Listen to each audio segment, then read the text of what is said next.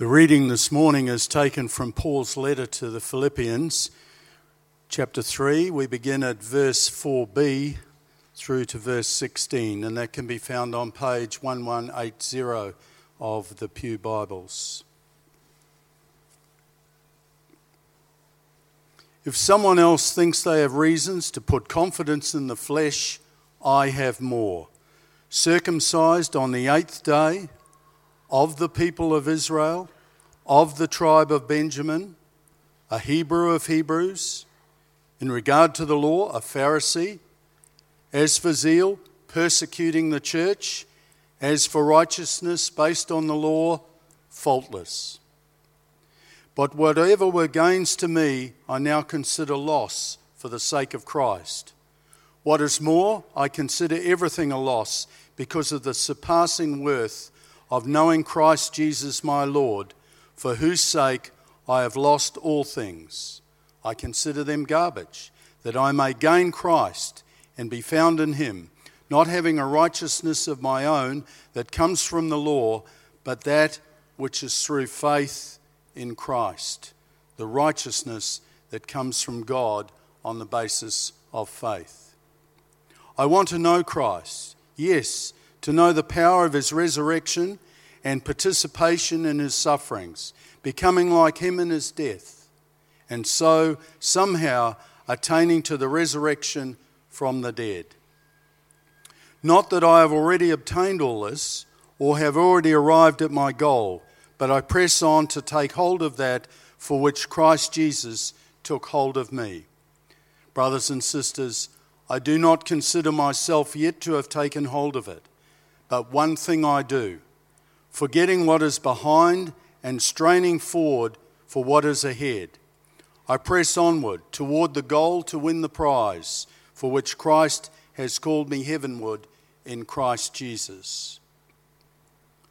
All of us then who are mature should take such a view of things. And if on some point you think differently, that too God will make clear to you. Only let us live up to what we have already attained. This is the word of the Lord. My name is Ben. I'm one of the ministers here. And as we begin, let me pray. Father God, open our eyes that we may see wonderful things in your word. And we ask that for Jesus' sake. Amen. Well, with the Commonwealth Games drawing to a close today, I'm sure many of us would have seen some cycling races where the competitors were trying to cycle very, very fast. What you might not have seen were cycle races where the competitors were trying to race very, very slow. Actually, around the world, there are some events where the goal of the race is to actually finish last. And the rules are you're not allowed to put your feet down, you're not allowed to go backwards, and you have to come across the line last. So here's one example of this event in California.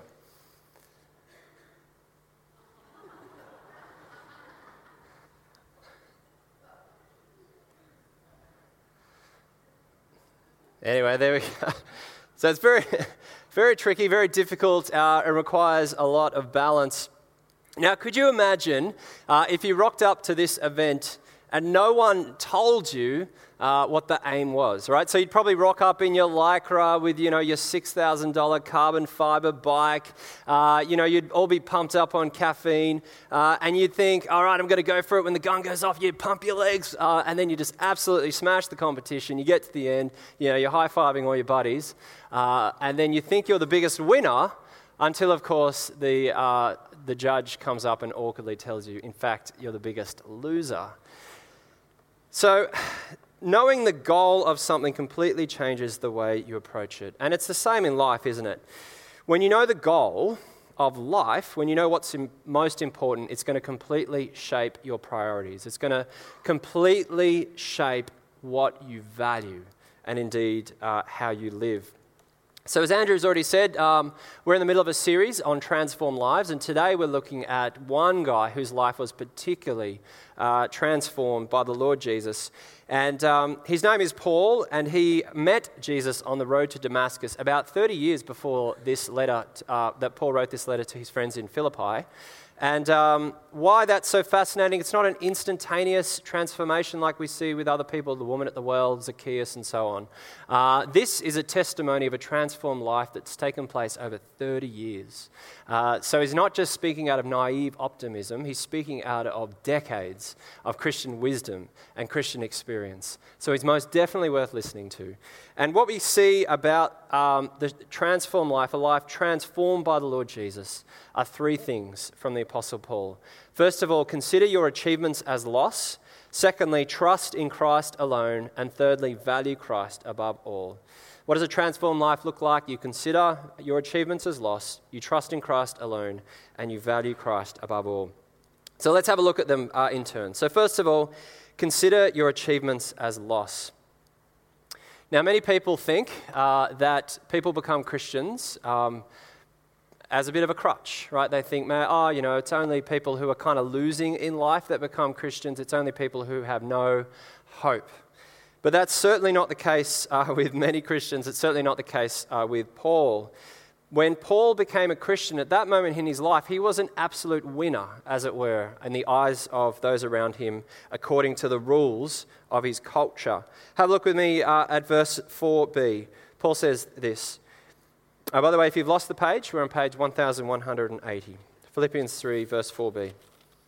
If someone else thinks that they have reasons to put confidence in the flesh, I have more. So Paul here is talking about confidence, all right? We might talk about that in terms of bragging rights. We might talk about that in terms of the fact that he was widely respected and accepted by his culture. In other words, his life was something that others in his culture looked up to and esteemed. Why is that? Well, first of all, he came from the right family. Look with me at verse 5. He says, circumcised on the 8th day. Now, circumcision was a mark of belonging to God's covenant people. So God's saying that he wasn't, Paul's saying that he wasn't a late convert. It's kind of like those hipsters who say, I was drinking kombucha and eating kale before it was cool. He's saying, I was a Jew from the beginning. And look at verse 5 again. He says he wasn't a Gentile convert like many of the church in Philippi was. He was an ethnic Jew. And indeed, he was of the tribe of Benjamin. Benjamin, of course, was the greatest tribe, that's without doubt. And that's in part because it was the tribe from which Saul, the first king, came. But not only that, it was where the capital of Israel was located, Jerusalem, in the land of Benjamin. So to sum up, Paul says he was a Hebrew of Hebrews, verse 5. In other words, he had confidence in the flesh because he came from the right family. But not only that, he had confidence in the flesh because he had the right achievements. Look with me at the end of verse 5. He says, in regard to the law, a Pharisee. Now, of course, when we read through the Gospels, we think Pharisees, oh, boo, they're the kind of the bad guys in the story.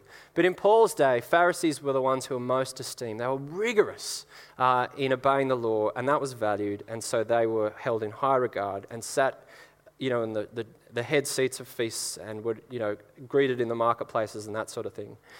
So verse 6, not only that, Paul says he was such a zealous Pharisee, he even persecuted the early church.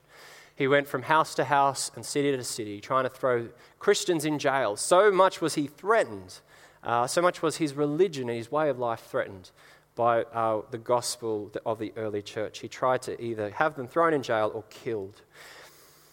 So verse 6, Paul says, he continues, as for righteousness based on the law, compared to others, he was faultless. So he had confidence. He boasted because he was from the right family and because he had the right achievements. If you like, he had the perfect resume. Now, I'm going to try to translate this into today's cultural standards, cultural rules, if you like, of what we esteem. So I want to try to give you Paul's resume in modern terms. It might look like this. Born of the family of Murdoch, educated at Shaw, captain of debating, captain of the first 15, stroke of the first 8, first violin in the orchestra, and of course, school captain. As for my tertiary study, first class honours in economics and law at Sydney University.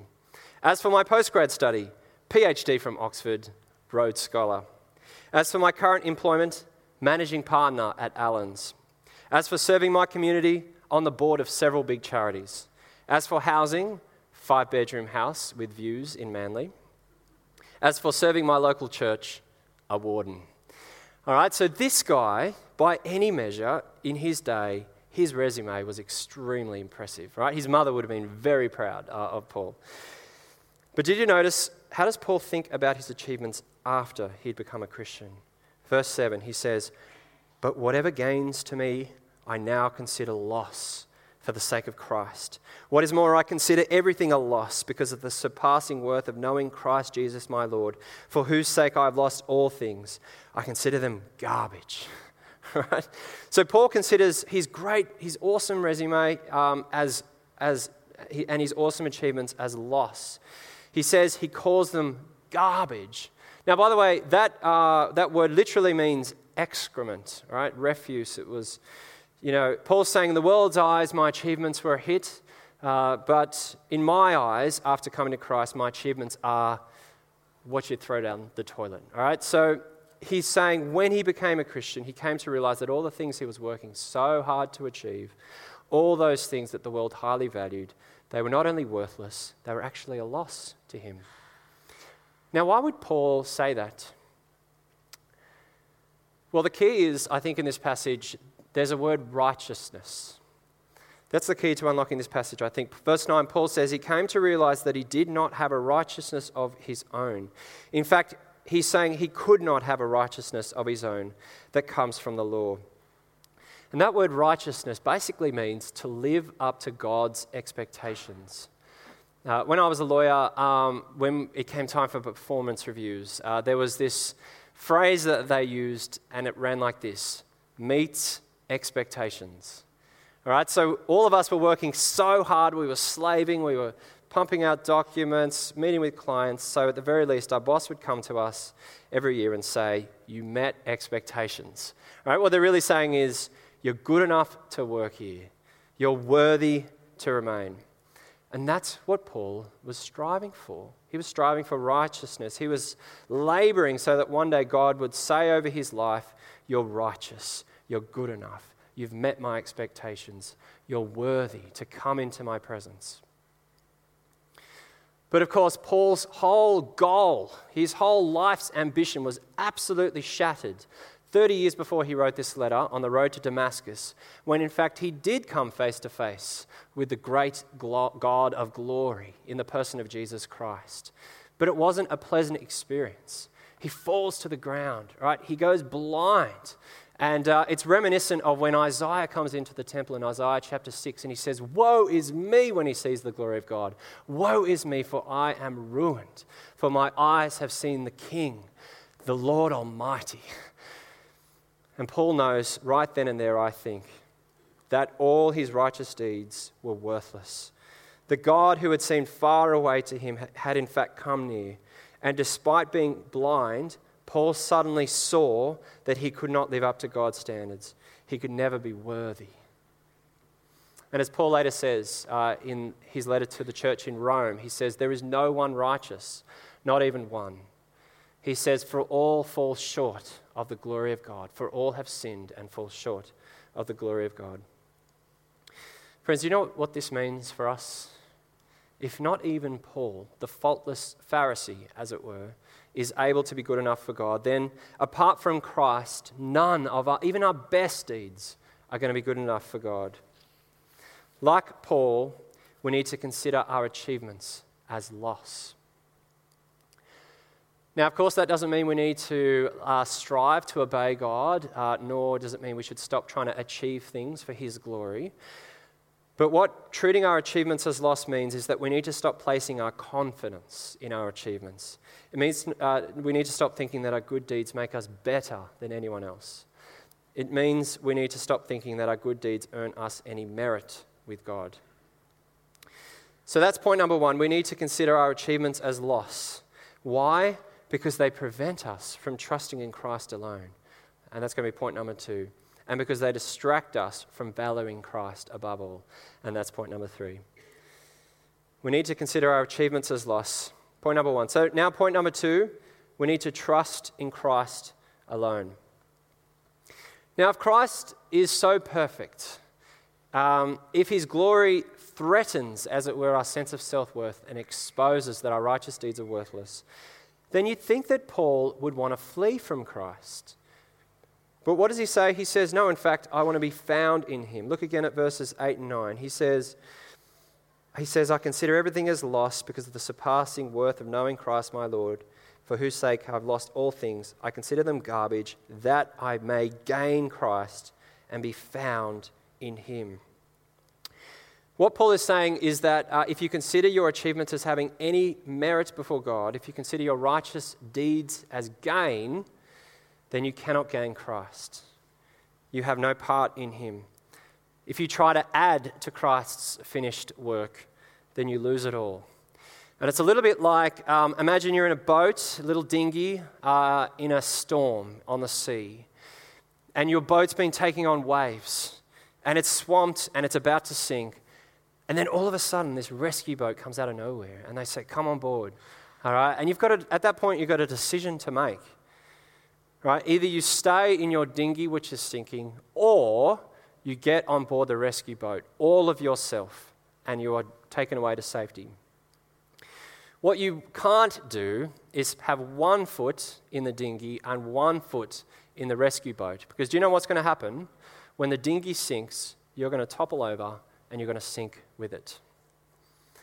And that's Paul's understanding of salvation. He says there's no middle position. Verse 9, he says, either you try to achieve a righteousness of your own that comes from the law, and he personally found that is impossible, or you receive a righteousness that comes from God, which is entirely through faith in Christ. If you want to be saved, in other words, you have to come to God with nothing. In the words of the hymn, Rock of Ages, nothing in my hand I bring, simply to the cross I cling. Naked, come to you for dress. Helpless, look to you for grace. Stained by sin, to you I cry, wash me, Saviour, or I die.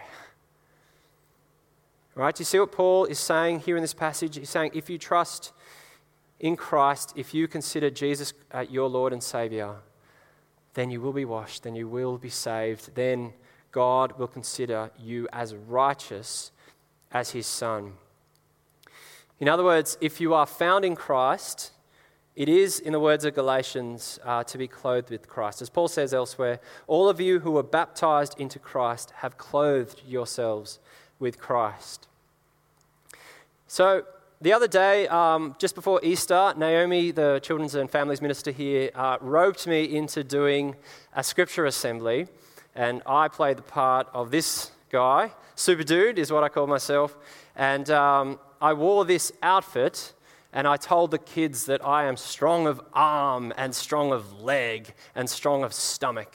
All right, and then we did a whole bunch of little, challenges where I let the kids beat me and show actually I wasn't much of a superhero after all. Naomi disputes that I let the kids beat me, but that's a story I'm sticking to, so let's just run with that. And when I actually got changed back out of my clothes and I was just walking out of the assembly, some of the kids who were still there were like, oh, there's Super Dude. They're kind of like trying to get my attention and say cheeky stuff to me. And it was then that I suddenly realized when I was wearing this suit, the kids didn't see me as Ben Adamo. They were seeing the person that I'd made up. They were seeing the person in whose clothes, as it were, I was clothed. And I think that's actually how God sees us when we come to Christ by faith, when we're found in him. If you trust in Christ as your Lord and Saviour, God sees you now as though you're clothed in all of his righteousness. If you receive Christ by faith, God erases all of your unrighteous deeds. All right? We all have sinned and fall short of the glory of God. God wipes the slate clean because Jesus Christ paid the price that all your evil deeds deserve. He paid them in full on the cross. But not only that, if you receive Christ by faith, then you get all of Christ's righteousness, right? You get his resume, as it were, on the top of, he scratches out your bad resume and he gives you Christ, and next to Christ's name, he writes your name too. And God sees it and he accepts you and he counts you as worthy on that basis. Just as this, When Jesus Christ was baptized, he came up out of the Jordan River, and a voice was heard from heaven saying, "This is my Son, whom I love. With him I'm well pleased." And if you receive Christ by faith, then these words apply to you too. God says this about you: "This is my Son, this is my daughter, whom I love. With you I'm well pleased." And friends, when you understand this, when you really let this go down deep, then you'll never be anxious about your achievements again. You won't feel superior to others when you do things well, because ultimately your righteousness is not your own. And likewise, you won't feel inferior to others, because even if you fail, God will not love you any less, because he cannot love you any more than he does right now.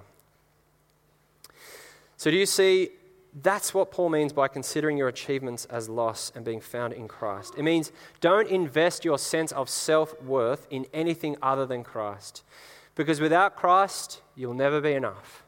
But with Christ, you can finally seek success simply for the sheer pleasure of honoring God through it. One of my favorite examples of this, what we've been talking about, is from the movie Chariots of Fire. Chariots of Fire, I'm sure most of us have seen it. It's a movie really of two stories, two contrasting stories. One on the left, Harold Abrahams, who's not a Christian, and the other on the right, Eric Liddell, who is. That's what they look like in real life, by the way. Now, the movie's set during the 1924 Summer Olympics in Paris, and everyone's at least in the movie, they're expecting this big showdown between Liddell and Abrahams, and in the 100-metre sprint. But of course, sorry, spoiler alert, it's too late, it's been out for ages, you should know, you should have seen it by now. But Liddell finds out that the 100-metre heat is going to be run on a Sunday, so he pulls out of obedience for him to God's Sabbath command. However, he does decide to compete in the 400-metre sprint. So the movie sets up this profound contrast. On the one hand, before Abraham's race, he tells his friend he's scared. Right? This great athlete, he says, "I'm scared." He says, "I'm 24 and I've never known contentment." He says, "I'm forever in pursuit and I don't even know what it is that I'm chasing. In 1 hour's time," he says, "I'll raise my eyes and look down that corridor 4 feet wide with 10 lonely seconds to justify my whole existence. But will I?" All right, do you see what's driving him? He doesn't know that he is accepted. Now, of course, Abrahams goes on to win gold, but what I just was watching it recently, what I think we see in the movie is that Abraham still doesn't find contentment, even after he's won 100-metre gold in the Olympics. I think the director wants us to show that gold is not enough, even for him. And the way it's communicated is they do this cutscene to Abraham's while he's watching Liddell's race in the 400-metre race. And there is on the scene, I'm interpreting that, you see him as having this look of disbelief, this sort of shocked awe. Because what he sees is a thing of beauty. Against all the odds, Liddell wins. But the best thing about that scene is that on the last stretch of the track, you see this audio flashback, or you hear this audio flashback of the time Liddell tells his sister, he says, "I believe that God made me for a purpose, and that is to be a missionary in China." He says, "But he also made me fast, and when I run, I feel God's pleasure." To win, he says, is to honor him. Do you see, unlike Abraham's, Liddell doesn't have to justify his existence because he believes that God has already done that in the person of Christ. And Liddell has come to trust that he has received the righteousness of Christ through faith. And so because of that, he's set free from anxiety. He's running simply for the pleasure of honoring God. And in that final scene, Abraham looks on in stunned silence, seemingly awed by Liddell's obvious display of contentment. Because in the final stretch, Liddell sort of tilts his head back and opens his mouth because he's not just running, he's worshipping. You see, that kind of contentment flows only from a heart which puts no confidence in the flesh, but trusts in Christ alone. That's point number 2. Trust in Christ alone. Point number 3, value Christ above all. Just think back to that bicycle race, right? Where you've got to figure out what is the goal of all this. What's the goal of Paul's life in this passage? What's the most important thing? Well, have a look with me at verse 8. Paul says, it's the surpassing worth of knowing Christ. He says it's gaining Christ. Verse 9, he says it's being found in Christ. Verse 10, Paul says he wants to know Christ. Paul isn't distracted by the things of the world, is he? His heart is undivided. You see, Christ is the center of his mind's attention, and Christ is the object of his heart's affection. Verse 12, we must note, says this, I haven't already obtained all this. He doesn't know Christ fully. He's not there yet. But his whole life revolves around this single goal. He presses on to take hold of that for which Christ has taken hold of me. Verse 13, Paul says he forgets what's behind. He forgets his achievements of the past. You know, some of us are resting on our past achievements or trying to live in the past. Paul says forget that. Strain towards what's ahead. Don't let your mistakes of the past drag you down. Press on. Focus on what's in front. Remember what Christ has done for you. Focus on what's ahead. Verse 14, he presses on toward the goal to win the prize for which God has called me heavenward in Christ Jesus. So why does Paul value Christ above all else? Well, it's obvious, isn't it? He's crazy in love with Jesus. When you're in love with someone, when you are, you want to know everything about them. When their loveliness and their beauty of their character draws you to them, you just want to spend all your time with them. See, Paul doesn't just want to know about Christ. One of my favorite actors is Hugh Jackman. Among other reasons is because he can grow a dominant beard, can't he? I love it. Wolverine and all the rest. I think he's great. So I know a fair bit about him. I know a bit about him, but I don't know him because I've never spent time with him. In contrast, Paul doesn't just want to know about Christ. He wants to know Christ personally and intimately. He wants to walk with him. He wants to spend time with him. And he wants to become more like him. So the key question is, how do we actually do this? How do we actually go about knowing Christ deeper, more personally, more intimately? Well, first of all, of course, you've got to read your Bible. Right? It sounds sort of so basic that we almost neglect to do this sometimes. But the Bible, you see, is not just information about God. You see, it's his main means of communication.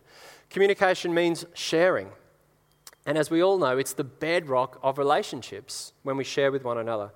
So the Bible is the main way that God shares his heart and mind with us. Or in other words, it's through the Bible that God speaks, right? God illuminates his words and he makes them real in our hearts by his Holy Spirit as we read the Bible. So if you want to know Christ personally, intimately, you have to read the Bible. And I would say not just hearing someone read the Bible from the front and me sort of sharing what God's been teaching me. You actually have to read the Bible for yourself at home and listen to what God would have you learn from him. Secondly, if you want to know Christ personally and intimately, you have to pray. If the Bible is the way that God shares his heart and mind with us, then prayer is the way that we share our heart and mind with him. So there are two ways we can know God more deeply, reading the Bible and prayer. But have a look at verse 10. Paul's even more specific. He says, I want to know Christ, yes, to know the power of his resurrection and participation in his sufferings, becoming like him in his death, and so somehow attaining to the resurrection from the dead. So thirdly, if you want to know Christ more deeply, you have to be conformed to Christ's character. When you're crazy in love with someone, and when you spend lots of time with them, when you admire them, you begin to love what they love, don't you? You begin to hate what they hate. You begin to sort of pick up their little habits and you begin to adopt and imitate their traits. It's the same with knowing Christ. In verse 10, Paul says, I want to know the power of Christ's resurrection. I think he's talking there about knowing and experiencing the life of the resurrected Christ at work in him by his Holy Spirit to make him more like Jesus. It's the same idea in John 15 where Jesus talks about, you are the branches, I'm the vine, abide in me. If we are connected to Christ, we have his life in us. In other words, Christ's resurrected life in us is like water in a hose. You know, you turn on the tap and it just pumps through and it can't help but spray water into the garden. Christ in us is like a spring and it pours out in Christ-like words and actions. So that's the third means. If you want to know Christ, you have to be conformed to his character. And of course that means you have to obey his word. But fourthly, you have to be willing to suffer for Christ's cause. Jesus says a servant is not greater than his master. If they persecuted me, they will persecute you also. Paul likewise says that everyone who wants to live a godly life in Christ Jesus will be persecuted. So when Paul says that he wants to become like Christ in his death, I believe he's talking that he wants not only to suffer for Christ, but he wants to suffer like Christ. Because when we suffer for Christ and like Christ, we suffer with Christ. And it's through these trials that Christ refines us and he reforms us to become more like him.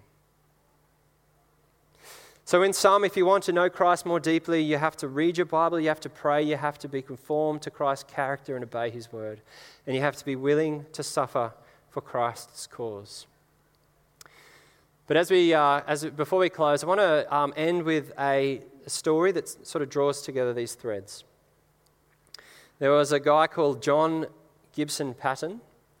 He was a Presbyterian minister who lived from 1824 to 1907. And for 10 years, he served as a successful urban missionary in Glasgow. Of course, I like this guy again because he's got an amazing beard and what a guy. But he felt his call to be a missionary in the South Pacific, and he was advised that he was needlessly throwing away a good ministry. Nonetheless, he was also told that you're going to be eaten by cannibals. Nonetheless, he answered the call, and in April 1824, he set sail for the New Hebrides, which of course is now Vanuatu. And he left with his wife, Mary, to whom he'd then been married 14 days. How about that?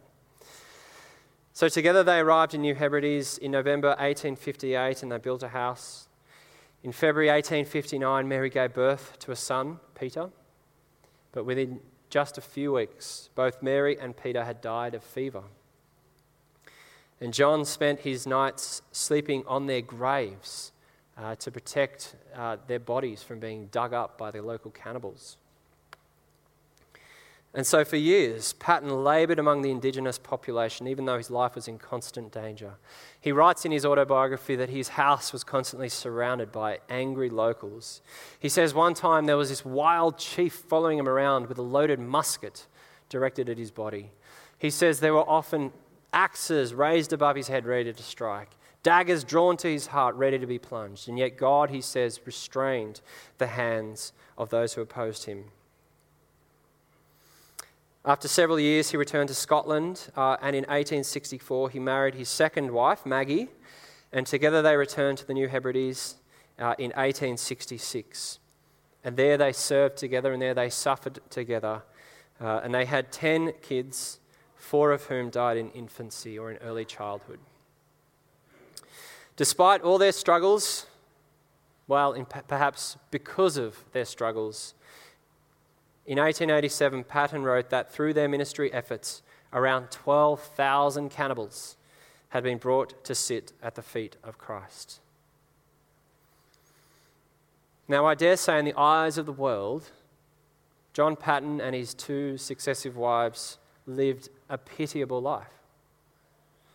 But Paton saw it otherwise. In his autobiography, he wrote this. He says, I pity from the depth of my heart every human being who, from whatever cause, is a stranger to the most ennobling, the most uplifting, the most consoling experience that can come to the soul of a person. Blessed communion with the Father of our spirits through gracious union with our Lord Jesus Christ. And to explain what he means, Paton shares a story of a time when he was being chased by angry natives who were trying to kill him. Some of his Indigenous friends, whose loyalty was doubtful, told him to climb up a tree to safety. It's a bit of a crazy scene. It's a bit of a comical scene for some. This old guy with this great big beard, this missionary being chased around by these wild cannibals, climbing up at the tree like a cat. And yet he doesn't, right? And here's what he writes. He says, being entirely at the mercy of such doubtful and vacillating friends, I, though perplexed, felt obliged to obey. I climbed into the tree and was left there alone in the bush. The hours I spent there live all before me, as if it were but of yesterday. I heard the frequent discharges of muskets and the yells of the savages. Yet I sat there among the branches, as safe as in the arms of Jesus. Never in all my sorrows did my Lord draw nearer to me and speak more soothingly into my soul than when the moonlight flickered among those chestnut leaves and the night air played on my throbbing brow as I told all my heart to Jesus. Alone, yet not alone. And he ends, if it be to glorify my God, I will not grudge to spend many nights alone in such a tree, to feel my Saviour's spiritual presence, to enjoy his consoling fellowship. Friends, I wonder, do you know this kind of fellowship with the Lord Jesus? Because I think this is exactly what Paul means when he says that he wants to know Christ and the power of his resurrection and the fellowship of participating in his sufferings, becoming like him in his death, and so somehow attaining to the resurrection from the dead. And he adds in verse 15, all of us then who are mature should take such a view of things. If you want to see your life transformed by Jesus like Paul, then you've got to learn from Paul. You've got to consider your achievements as loss. You've got to trust in Christ alone. And you've got to value Christ above all. Let's pray. Father God, we pray that you would help us to consider even our best deeds as rubbish compared to knowing the surpassing worth of Christ as our Lord and Saviour. Help us to trust in him alone and help us to value him above all, that we might bring you great honour and glory in how we spend our lives in your service. For we ask this in Jesus' precious name. Amen.